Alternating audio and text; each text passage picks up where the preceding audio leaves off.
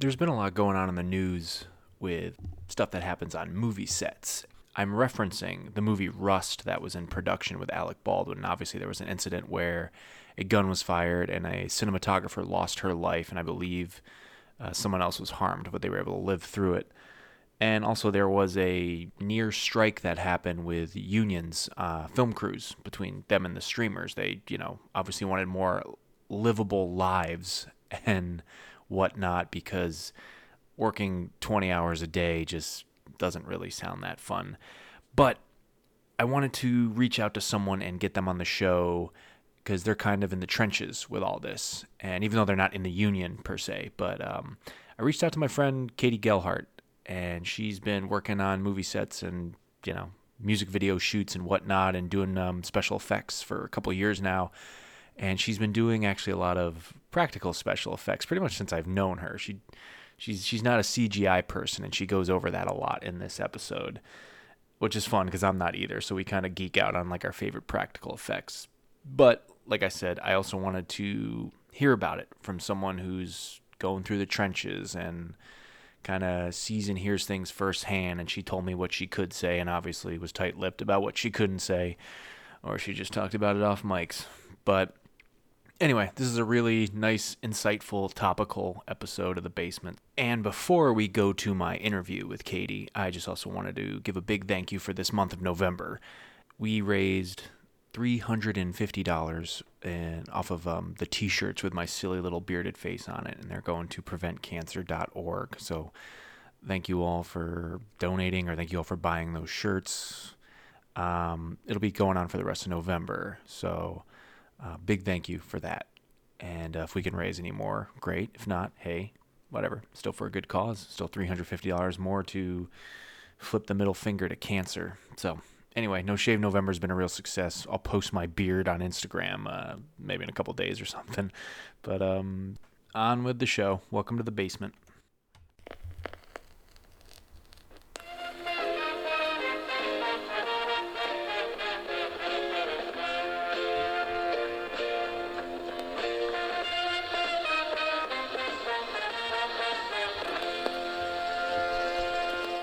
Katie Galehart, my old friend. Welcome to The Basement.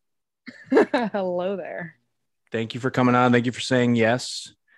Absolutely. You are, I think, guest number 4 or 5 that has messaged me like, dude, I caught the podcast. Awesome shit. And I'm like, awesome.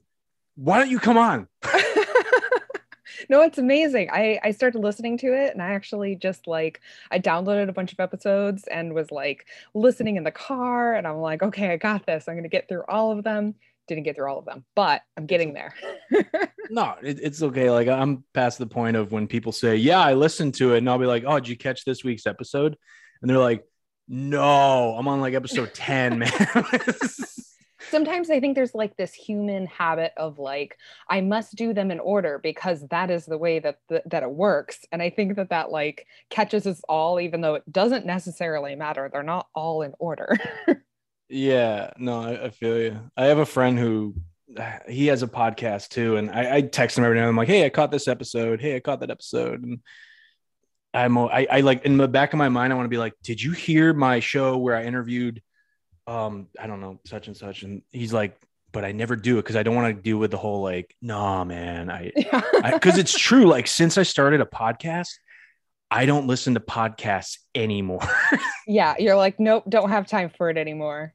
Yeah, no. So, Katie, you are like a lot of different things since. I like to classify it into the master of all trades thing. I've been like that forever. And so if you ask me my career history, it'll take us probably this entire show to really go through. All right. Well, yeah, I'm due for like a 2.5-hour episode, but we don't have to do that. So you and I go back like 3 or 4 years ago. I just want to tell the audience our origin story. I mean, you work in the movie biz right now. Yep. You're like on the ground floor of it. I don't want to say ground floor. You're in the trenches. I don't know what I should say. Trenches is the correct word for it. Yeah. Okay. Yeah. I was thinking trenches. Yeah. I mean, we'll talk about some things. I know there's been some stuff going on kind of in your field. Oh, yes. Yeah, there's been some crazy stuff going on in the news, but I'll get to that in a little bit. But you know, you and I both worked at NBC Golf Channel. You are guest number 2. The other one was Chris Jones, who have I previously worked with there that has been on this show. And I just was thinking about when you said you wanted to do this show. One of the funniest stories, I don't even know if you know this, but like you, like anybody else who gets a job in Master Control, Yep. which is where we both worked. We worked in the broadcast operations center. Usually when Master Control sounds cooler. it really does. Like it feels like you're in charge of the whole building, but you're underpaid. Yeah, exactly. It's that, like, too much power, not enough pay. That's the truth of it. Yeah. Can I get like, a bump in my wage? No, but we'll give you 2 jobs at once. Yep. You got to do both. Good luck. Yeah. But like, so I think it was a day when I'm not going to go into detail, like what we did in Master Control, because we were pretty much keeping the network on the air. That's our job. You were like kind of new, you were like a month in, and I was in the back prepping a tournament to do. And I think you rolled a break and like it went to black. It wasn't your fault at all. You did nothing wrong. And that's the funniest thing about it. Like management was in the room and shit. And they just were like, what's going on? And I was minding my own business because I was like, fuck it. It's got nothing to do with me. Which is normal. You looked around at everybody and you were like, I did nothing. This is very factual. This is something I would do. And I slouched in my chair. I swear I was dying. Just your reaction. And like everyone's like, what do we do? We gotta do this, fucking punch this up and shit. And you're everybody's panicking. I'm just like, nope, not claiming this mistake. I did nothing. Yeah, I'm very self-assured in the sense of like, if I fuck up, I'm gonna be the one that's like, yeah, okay, that was my bad. Like, I am sorry about that. But yeah, this I remember this moment, and I remember, turning around and you see mom and dad over your shoulders, all angry, like, whoa, what did she do? How did you screw up today? And then I can't remember what happened, but I think I asked about it the next day when I went into work, and they were just like, oh yeah, it was just this. Like they wanted to glaze over it. They didn't want to tell me I wasn't wrong. They just wanted to like let it slip into the yonder. Yeah, but that's TV. Like that's TV. Yep. I don't really want to talk about it all that much. I just thought I'd bring up our little origin story. We worked in the same department, but one of the cool things before we all lost our jobs yep. was, I don't know, I always felt, and I think me and a few other people in the room felt the same way, like that everybody we worked with, predominantly everybody was kind of really creative, just like had something really cool going on outside of work, which in my opinion, most people in TV are like that. And yeah. I don't think I picked your brain enough when we worked together. Because like, honestly, like in my downtime, I'd open up a tab and I'd start writing my screenplays when I wasn't being, questioned who was on the phone when I'd answer it. And I think that, but you really have a passion for like special effects and whatnot. Yes. And I can't think of the first question I really want to ask you, but just like, what made you want to do your thing? So like I said, I've had all sorts of careers where I was just going back and forth trying to figure out what I wanted to do. It was creative, but again, you go through the list of like, oh, I'm going to be an artist. I'm going to be this, I'm going to be that, whatever. And so for me, I watched so many movies and so much television and wasn't really sure that this was going to be like the general industry that I'd end up in. And then just making different decisions along the way kind of just like narrowed down exactly what I wanted to do. And I kept going back to this thought of like the first Jurassic Park movie, which is hands down favorite movie of all time. Landmark movie. And when you look at that in comparison to like the Jurassic Worlds now, the thing that's missing is that practical effect thing, the dinosaur's toe, like the nail tapping on the ground, like that. It doesn't matter how good your CGI is, doesn't matter. You are not going to get the same performance from an actor if you do not have something there for them to touch or react to, or just like there's something so much more organic in the performance because of there actually being a dinosaur or there actually being something happening. And so with just, going from like the Pinterest crafter like Ellie to like what can I make that's weird. And so it started with like prosthetic makeup. I did that all through college, because nobody else wanted to do it, so I was like, great, that's a role I can just fill in and figure out. And Where'd you go to school? Full Sail. Oh, you're one of those. Okay, okay, here's my 2 cents take on Full Sail. Because all of my friends will, they know my opinion, but I haven't ever said it publicly. You do get a lot out of it. Yeah, right. Like this part is censored. You learn a lot. You do learn a lot. Yes, it's very expensive. Do I think that it's just a giant cash cow? Of course, but you do learn a lot. Nothing that I learned there I use today, but it helped me get a foot in the door. And there were definitely a lot of grads out here that, are very gung-ho and are willing to give you a shot based on that. And so any opportunity, any chance, any like step above anybody else in Los Angeles, you take it, because LA is brutal. It's funny you mentioned Jurassic Park and being all the practical effects in there and all the CGI and the new ones with Chris Pratt. Yep. The one, I think it was in the first one they did in like 2015 Jurassic World. I mean, it was okay. Like, I got to get away from knocking stuff on this show, but like, we've had some people on that have been like, fuck that movie. But no, it was all right. But I think, yeah, the CGI kind of takes me out of it a lot. But a testament to just good practical effects. And I mean, correct me if I'm wrong, but one of the best shots in that movie is with that dying dinosaur in the field. Yep. And Chris Pratt's like with it when it's dying. And like, that is just an impactful scene. Yep. And I think it's just a testament to when it's something real and you can feel it, even though you're watching it on the screen, just like how much more it means to the audience. Yep. I don't know. Same in the first one. Yeah, yeah. The Stegosaurus is laying on the ground. Like the fact that they are able to actually play off from something and feel it in their hands makes such a difference. And of course, CGI has to be implemented. There are certain things that practically cannot be done, whether it's safe or whether it's scale. I mean, a giant dinosaur hopping out of the water, kind of not something you can make practically for any price.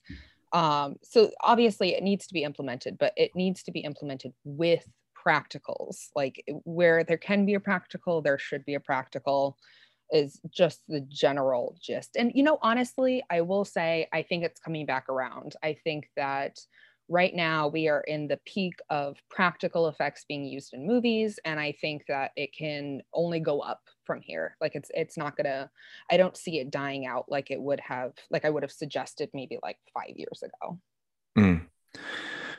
Just, you named off Jurassic Park. I know you told me before we started recording your knowledge may not be as extensive, but I can talk about really shitty movies. Let's go with that. Were you fucking kidding me? D-list movies, that is like, yeah, like my Rotten Tomatoes score is usually around like 4 to 5. So I've been like waiting for guests. I mean, like we've had a few, but like I've been waiting for guests to come on and just name the absolute most schlocky things. So be my guest. The floor is yours. It's funny because obviously in Florida, like the movies that you get to work on if you're in practical effects are like the Zombievers and the Crocodilius and the Sharknadoes of the world. Awesome. Great movies, totally underrated. Like something, if you want to like laugh and like see something like blood getting thrown around, that's the category to go for. Half Naked Women, that's the category to go for. I love those. But I will say I am also a huge fan of the movie Hot Chicks. or Hot Chick. It's the Wait. one with Rob Schneider. Yes. And Rachel McAdams. Like I go back and watch that movie like every other year just to really nail in that it is a fantastic movie. Yeah, I have that category that's just love them. Rob Schneider had like a really awesome streak from like Deuce Bigelow to Yeah.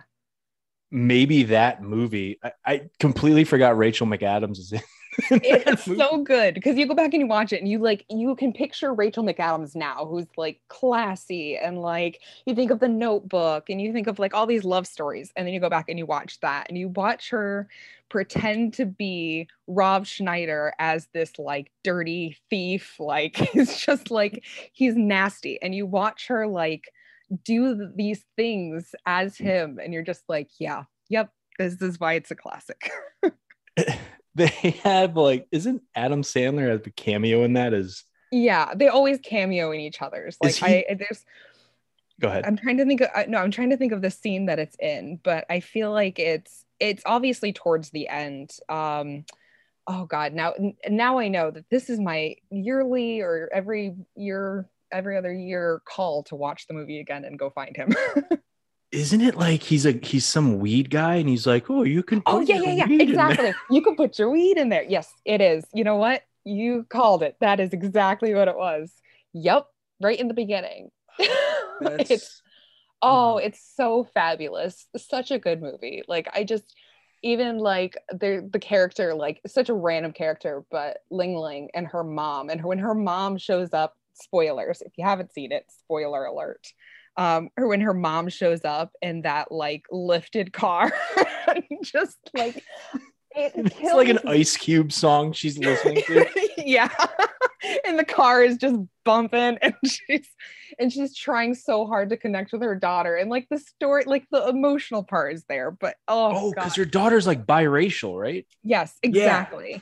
And so she tries so hard to like, you know, connect with her daughter. Oh God, even the scene where, oh God, no, there's too many. There's just too many good scenes. I don't care. Go. Another one of my favorites is, and I quote it all the time. I quote that shit all the time.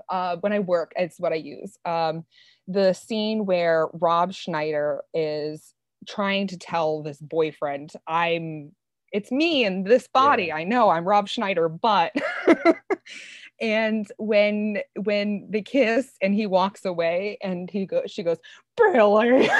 And like I use that all the time. I say that and whoever gets it, I'm just like, yep, we instantly have a connection. We're good friends. Whatever you need, you let me know because you like that movie too. All right. I think the first time I ever saw it was it probably came out. I was like 15. I feel like I was on a date, and I remember the girl I was with bursted out laughing because I think like they're all like at like a slumber party. I can't believe we're going on a rant for like 5 minutes about this movie. It's so good though. But I think it's like streaming on Hulu right now or Netflix. It's somewhere. I saw it recently. I didn't hit play, but worth watching if you haven't seen it. Definitely worth watching. Basically, the plot is what is it? If we didn't say, it's Rachel McAdams. Some like crazy spell happens, and Rachel McAdams and Rob Schneider swap roles, and her personalities and Rob Schneider. Just check it out. It's Freaky Friday. They Freaky Friday each other. Yeah, but it's less wholesome and dirty and like stupid humor. Like think White Chicks, think like that caliber of movie. But it's funny. It's so good. Yeah. And yeah, so they switch bodies and then they spend the entire movie trying to figure out how to switch back bodies because you're taking like prom queen and replacing with like Rob Schneider's character is like this like low class thief. Like he's just like he's living on the street, stealing shit. Like, yeah. I just remember when I was on the date and the girl I was with bursts out laughing because there's a scene where they're all at a slumber party. And I think Rob Schneider gets like turned on by something and he gets up. He's like, oh, my first boner. Exactly. Yes, that's all you need to know about Hot Chicks, or not the hot chicks. Yeah, the hot chick. Yeah. That's Happy Madison movies, like those Adam Sandler films, are like good big budget midnight movies. Yes, like Grandma's Boy. Yeah, they're perfect. And actually, fun story. So every day I work with these people who are like, I mean, they're amazing. They've worked on so many things. And every day I go to work with them and they'll mention something that they worked on. And my jaw kind of just like drops and I have to like casually pick it back up and act like it's not a big thing. And one of my bosses just informed me that he worked on like nearly all of the the Adam Sandler movies. He did like all of them. And I'm like, oh, this is cool. I didn't know that you were cool with Adam Sandler. This is cool. My claim to fame with Adam Sandler is I've never met him, but for a week I worked on Grown Ups 2. Nice. As a PA back in like 2012, 2013, whenever they was shooting out in like Cape Cod, Massachusetts. But I did get to meet Salma Hayek and kind of slightly work with her. And she calls everybody baby. Everybody. I actually had to escort her from the trailer to set. And I was like, I had to call her Miss Hayek. We're ready for you. And okay, hold on 1 minute, baby. Like, there was like me and 3 PAs. We're all baby. But all right. Anyway, I want that's pretty cool. You like the hot chick. So like as a special effects artist, like just tell me about some of the probably craziest practical effects you've maybe put together with whatever you can and can't talk about. Yeah, of course. So I kind of work from a range of I make things, obviously, like the Hitler head. And so we'll talk about that some more. Can't just casually slip that into conversation. I mean, I can, but yeah, so I do everything from like prop maker, which is technically would be my category for going into the union because you need to do that and then work on to special effects. But I work primarily now in special effects, where like everything that I do prop making is kind of like a side project that I get like a couple of times a year, versus, obviously special effects is everything from rain, snow, wind, haze, explosions, fire, pretty much anything you see move is special effects. And I have done some really cool stuff. I haven't been in Los Angeles for all that amount of time. So like I'm still pretty new to the industry, but I have worked on some really cool stuff. So one of my big ones that I got to work on was Purge, this last one, the Forever Purge, which I've now watched like 6 times. I'm just like, here, take my money that I earned from you guys. But I got really lucky and knew the right people. And one of my bosses called and got me in on this, which was union. So they have to like go through this whole process of getting a non-union person on a union show. And the one thing that I've learned about this job out here is you rarely know what you're doing before you do it. Like as at my level, like as a tech, which is kind of like the go get it and help move it here and things like that kind of job category. The PA of the special effects world, but maybe a little bit more because you get to handle, fire and things like that. But yeah, I rarely like know what I'm doing when I show up. And so I knew that Purge was happening. I had worked in the office actually for a couple of days in the beginning in like pre-production. And then this boss calls me, gets me on it. But again, I didn't know what we were doing. And so one night I show up to work and we're on Universal Backlot, which if you haven't been to Universal in California, highly recommend it. Go on the studio tour. They take you and drive you around the backlot. So cool. And so we get there and I know we're going to be there for like 2 nights or 3 nights. And they've transformed this otherwise blank New York street into Houston, Texas. I think it was Houston, or was it Austin? Whatever city they go through. I know I've seen it 4 times. I haven't seen the new one. So they drive through this city at one point. It was El Paso. I'm going to look it up because otherwise I'm going to be wrong. I know I'm wrong by I'm wrong. It's a city in Texas. And so they go to this, we go and we show up on set.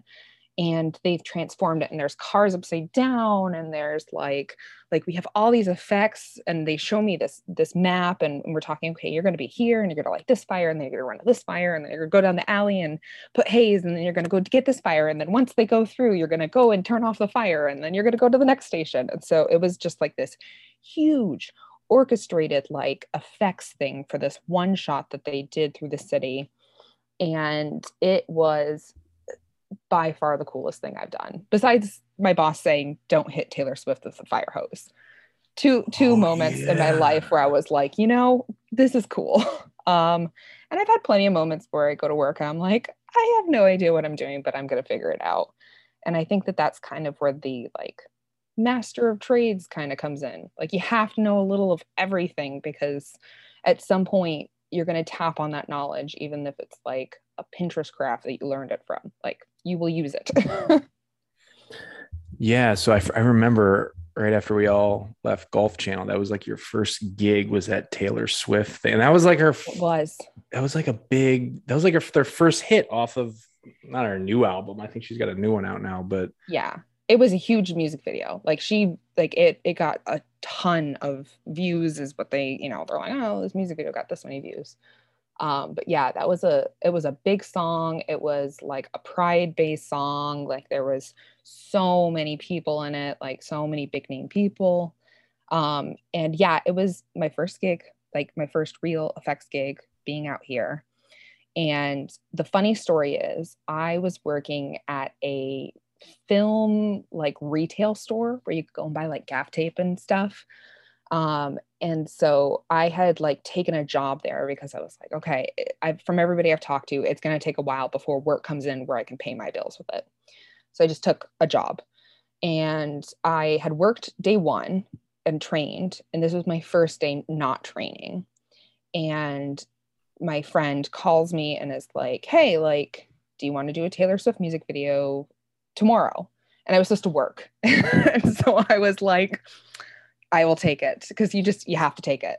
And why would I ever turn that down? And so I literally turned to my boss and I was like, I quit.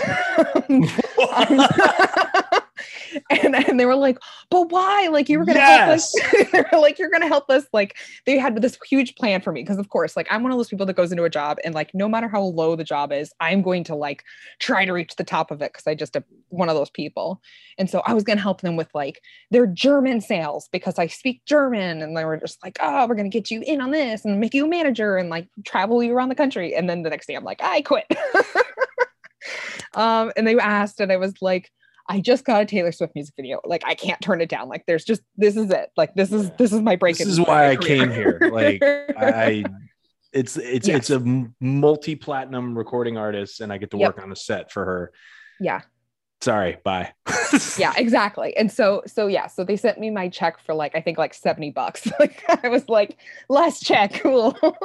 But yeah, after Taylor Swift, I worked like so much. Like, they just, you know, you introduced to a new group of people every time you go to a new job, and then those people call you back, and you branch out so quickly that, yeah, if you have the right in and you meet the right people and they like you and want to keep you around, like, that's truly the trick to it. Because yeah, they'll provide the rest of the work, and you just show up and give them a good name, and it's a great way of doing it.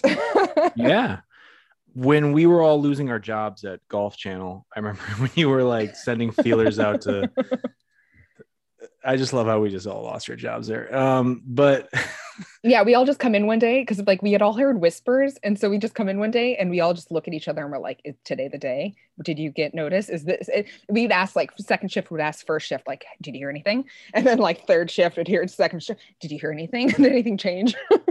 That was a fun, it wasn't really fun. It was kind of fun, actually, because we were all on the same level, but those last 6 months. But well, it's funny. Yeah, you all didn't know. And then I was on a beach in Dominican Republic when I found out, but fuck. It was really funny too, because I was in the room and they were like, so how do we tell Tyler?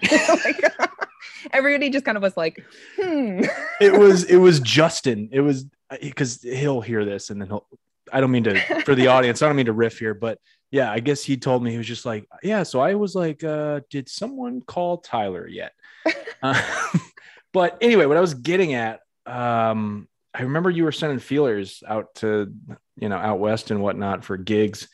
And I remember you put like a little box together with like a fake finger or something, and like a shop got back to you. Did that ever materialize into anything? So funny. So to explain what this was, it was a cigar box, and I had put in there my resume, which I inked in blood, like I did like a fountain pen with fake blood, and like crumbled it up and made it look like it had been like stained with coffee and all sorts of stuff. And then I did a cover letter that I cut out of magazines that Ellie had left in the drawer next to the front desk.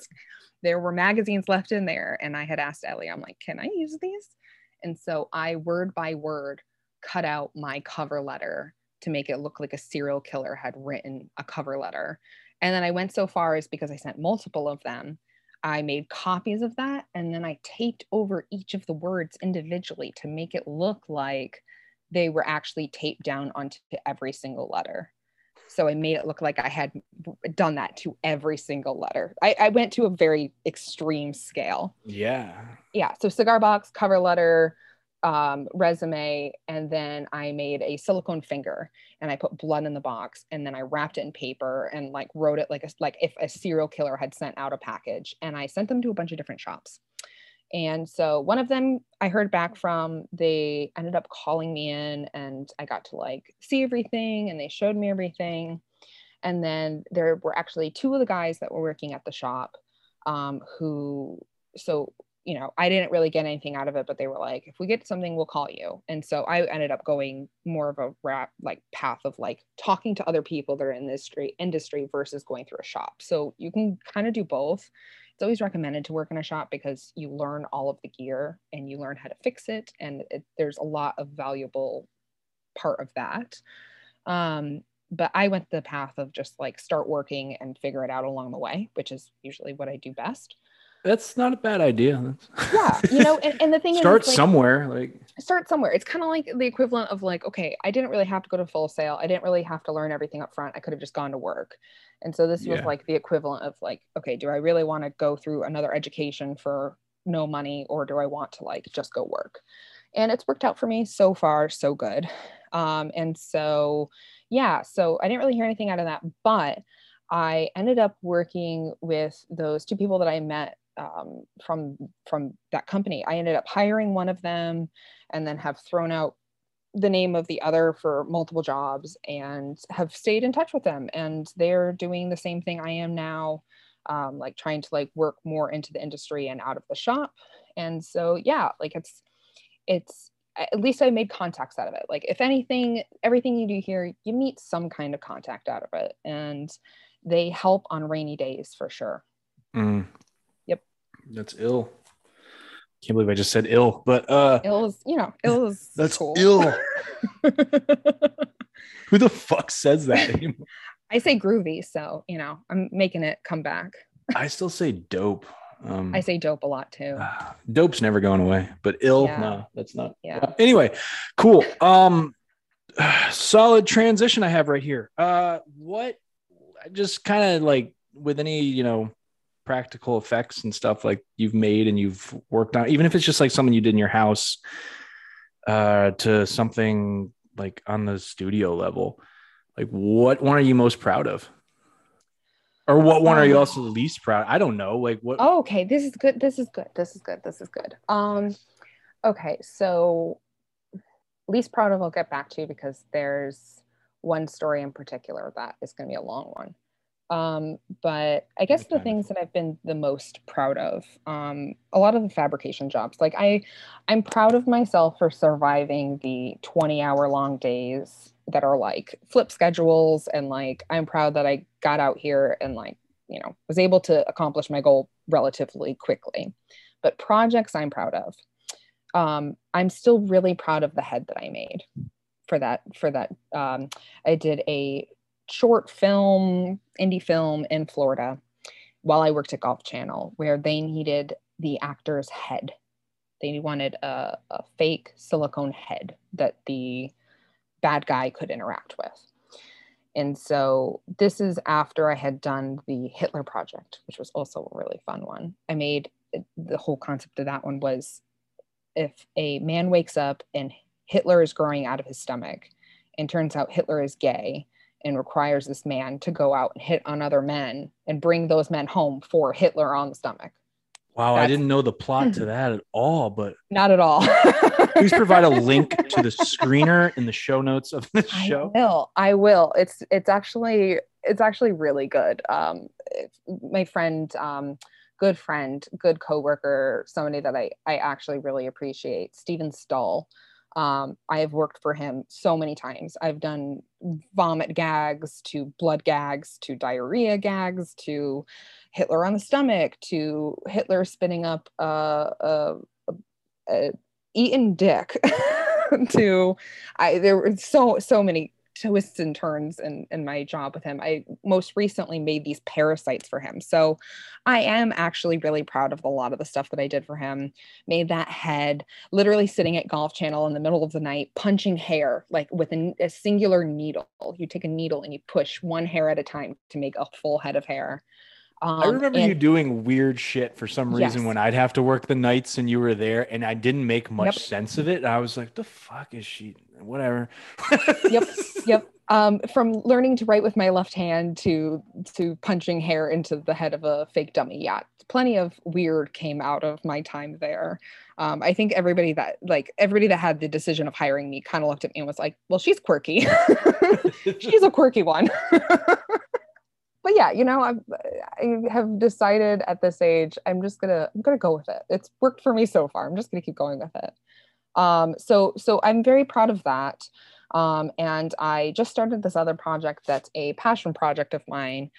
So like before, actually right after COVID, right at the peak of COVID 2019, I had started up this finger business where I was selling finger keychains that you could use to press buttons so that you didn't have to touch surfaces. I remember the ad you did for this. Yes. I'm sorry, I still haven't bought one, but when I saw it, I was like, I really want that. And it's funny because like now I go around and I see my friends and I see them all with it on their keychain, and I'm just like, you have my finger on a keychain. Like nobody knows that it was my finger the whole time. And we actually got a comment on the website. It was like, hey, do you offer women's fingers? And I was like, fuck. It is. Yeah. I'm sorry. I have work hands. Oh God. So I did that. That was great. That did pretty well. And now going off from, okay, weird things sell online. I've decided that I'm going to make a chandelier. And I mean that as punny as you can imagine, a chandelier. So yes! A chandelier. And instead of the crystals, it's going to be ears. Yeah, that is some Clive Barker Hellraiser shit right there. I feel like somebody on the internet is going to be like, I need 10 of these. Like we're going to stick them in every room. Yeah, there might be a S&M market. I don't know, S&M market or something. There's some market for it. I'm going to find the shadiest place to sell it, and I'm going to sell it. So I'm my boss that I kind of rent a space out of his shop. He told me at one point, well, actually he told a friend while I was standing next to him, I invited her here to clean my shop, and instead I got ears because there's just ears all over the counter. How do you like, I mean, obviously, yeah, you mold it. I guess this is a question I didn't even really write down, but like, I'm sorry if I'm cutting you off, but like to actually make an ear, like break down that process if you can. Yeah. So actually, funny story about this one, because in past times, I would have found a person, I would have casted whatever body part it is in either alginate or silicone, gone through the whole process of making the positive and then making another mold and then making another positive. You go back and forth a couple of times to like perfect it. I would have done it that way. But I didn't want to, in the time of COVID, get a bunch of people over with different ears. And so I was like, I'm going to just sculpt it. And so I sculpted 8 ears of different shapes, sizes, ages. And I am incredibly proud how they came out. I hadn't sculpted in like more than a year, and I was so prepared for them to come out awful, and I nailed it. I nailed it because everybody that looks at them is like, "Oh, whose ears did you cast?" I'm like, "Nope, I made those. I sculpted those because they came out top notch." I'm trying to see if I have a picture so you can see this because they came out really, really good. Yeah, you can kind of see them on there. You can just vouch for me. Oh, they yeah. Nice. Yeah. So they came out really good. And so I've been just making, so I made solo, I, sculpted these, and then I did silicone poured over the top of them. And then you peel off the silicone, and then you can keep pouring silicone into that silicone mold.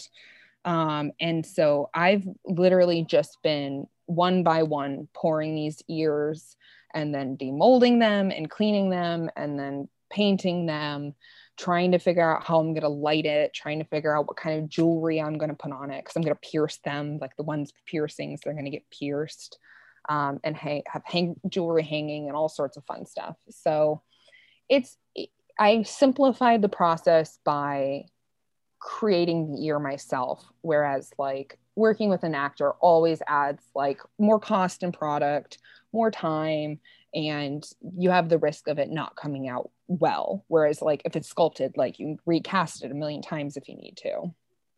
And so so that's what I've been working on, that, and then just trying to figure out how to hang it and all of that fun stuff.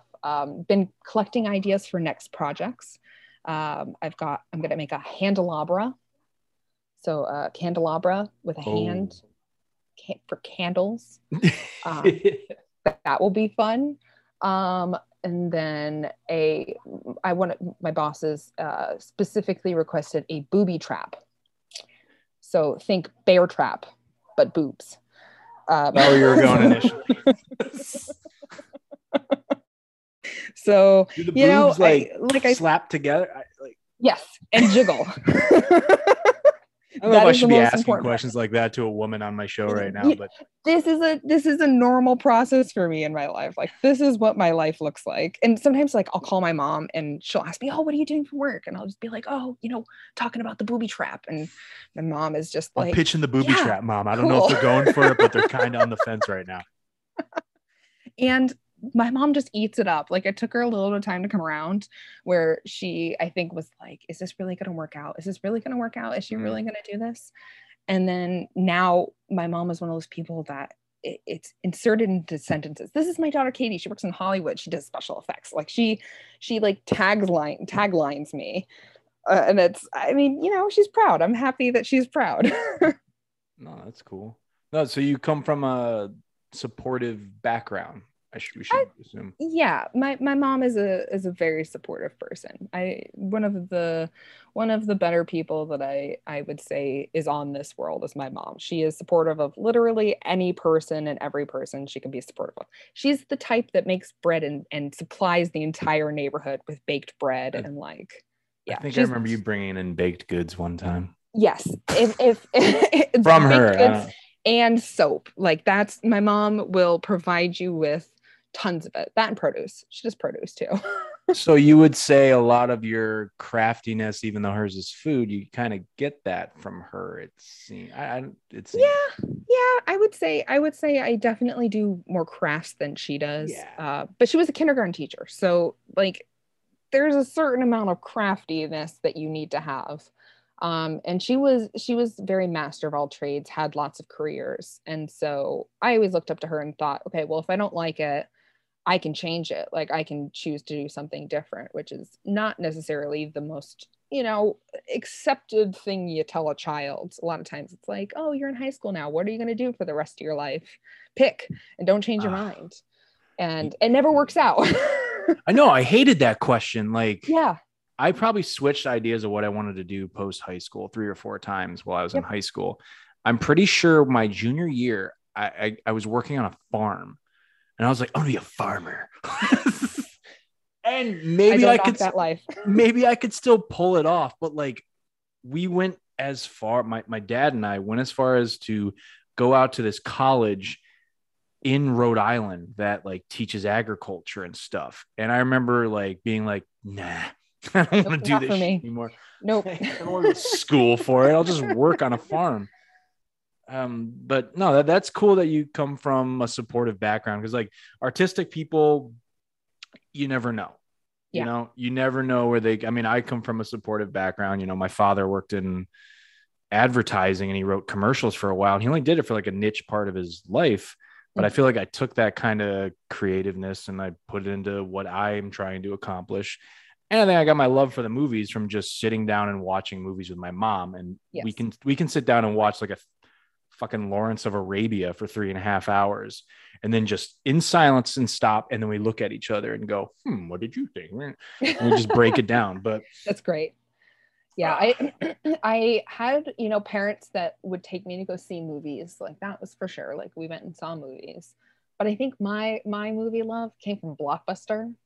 And yes, here's a reoccurring theme on the show, the video stores days. Blockbuster. It was really funny. I was in Kentucky like a couple of weeks ago, I guess a couple of months ago now. Geez, time flies. And I was in Kentucky with a friend of mine, one of my best friends, and there was a Blockbuster sign. And I was like, wait a minute, there's only one left, but are they sure? And so I stopped and I turned around, like I did a U-turn and then another U-turn to get back around. And then I drove around this entire block looking for it. And it turns out that they left the sign up, and my dreams were crushed in that moment. And so if I ever win the lottery, I'm going to reopen Blockbuster, because I feel like there's enough like nostalgia there that people would actually go to Blockbuster again. Like I think that they would skip the convenience part for like the fadness of it.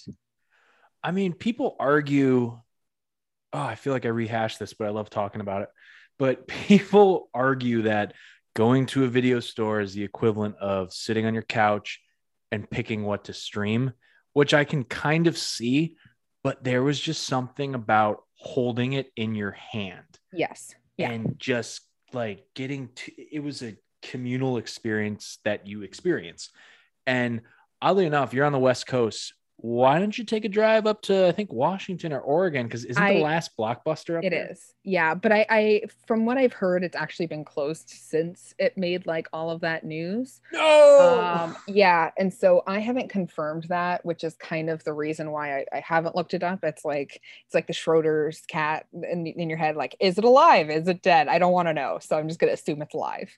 But if it is open, I will be making that trip. I hope they don't keep a record of the movies that I had when they closed, because I would definitely have to pay some stuff back. I had some late fees on my account. Me too. Yeah, I think we all did. But what I'll say is, yes, you can sit at home and you can anywhere in the world pull up whatever you want to watch. Like, it's great. It's convenient, whatever. But you can also buy ebooks, and you can do that, but a library still exists. And I think that there's something, in the same way that practical versus CGI, there is something different about holding it in your hand versus having it digitally. And I think if I could see something happening in the next, 100 years, like we're going to get to the point where we have so much data that it's just like, what do you do with all the data? And then it means nothing, because it can be all just gone. And I think that in the same way that like film cameras are starting to make a comeback now, people want that Polaroid in their hand versus like the Polaroid filter. The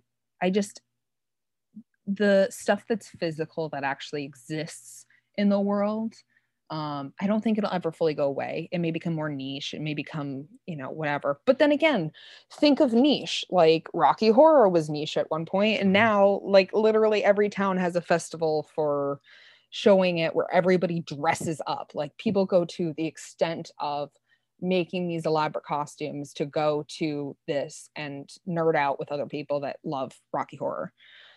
And so it comes back around, it comes in waves, but digital is maybe not forever. And the same with vinyl records. Like there's something different about having it. Like you have to physically touch it in order for it to be real. Yeah. The topic of, you just mentioned data, and I'm thinking of an article I read I think it was when Mark Zuckerberg announced Meta, and Hmm. just this is my personal opinion. Something was just kind of creepy about it to me. But I just remember I read an article that a lot of people you might start seeing in the next 5 years start to delete their Facebook and start to want to Yep. take their photos offline so they have it now because they don't want to be a part of that whole thing anymore. Yep. And I'm not saying, I mean, look, I keep in touch with family and friends on Facebook because I live away from them. And, I talk my shit sometimes. And, I have a podcast to plug now. And, God forbid, I mean, I have a kid on the way and, who knows what's going to happen in my career. But yeah, I really can see myself in the next couple of years hopping offline. Yep. I just, I don't know. I'm starting to kind of feel the fact that the weight of billionaires being in charge of my shit now. Yep. And I don't know. Maybe I am going to be a farmer somewhere in the country. Yeah. Yeah. Go for it. That's my long-term goal too. I'm gonna start a lost and debilitated animal zoo. Like I'm Isn't it just going gonna to be a literally yak have. farm?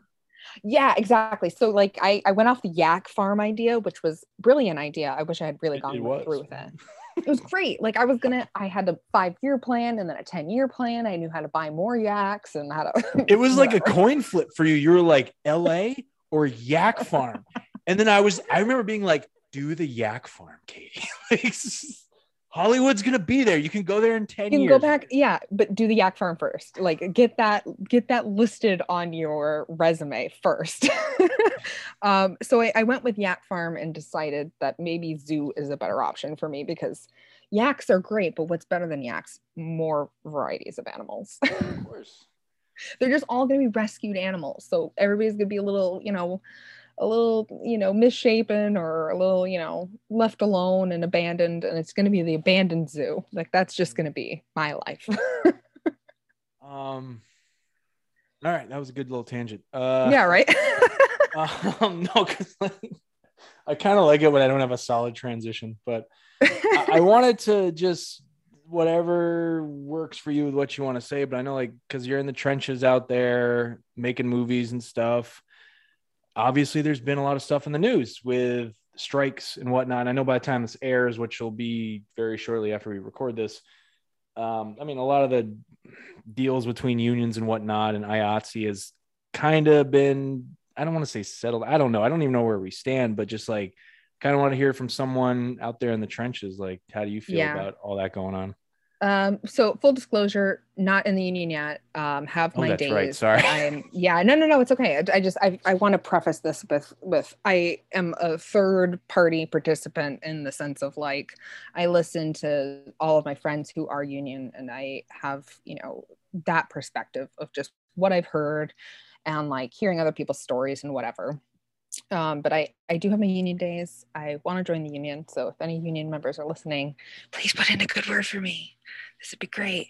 I'd like to join and pay my dues. And so so it was a very popular opinion that they voted yes. They did vote yes. We voted yes on the ratification as of Monday. And it was a very tight call. It was like 51% to 49%, which is pretty split. When we had just gotten like a 98%, 98 point something percent vote yes on the strike authorization. And so I think there was a lot of mixed messaging. I think there was a lot, I think there's a lot they could have done more. As somebody who has worked a couple of jobs this year since being back from COVID, I had the impression that I was going to come back and things would have changed. Like they weren't going to press us as hard. We weren't going to be working as many hours. Like they would make certain exceptions to do it safe. And I think that the general thing has been now continue pushing people because we need content and because they need money after the last year. And I think that it's kind of become a runaway horse. I had one job in 2019, 2019 prior to COVID. That one day on one job that was bad, that I was like exhausted and I was like, this wasn't safe. Like there were problems. And now I would say at least 80% of the work that I've done since being back is that kind of job. And it's bad because, you know, you have incidences like, you know, what happened with Rust, with Helena, and Pete. Like it's definitely one of those things that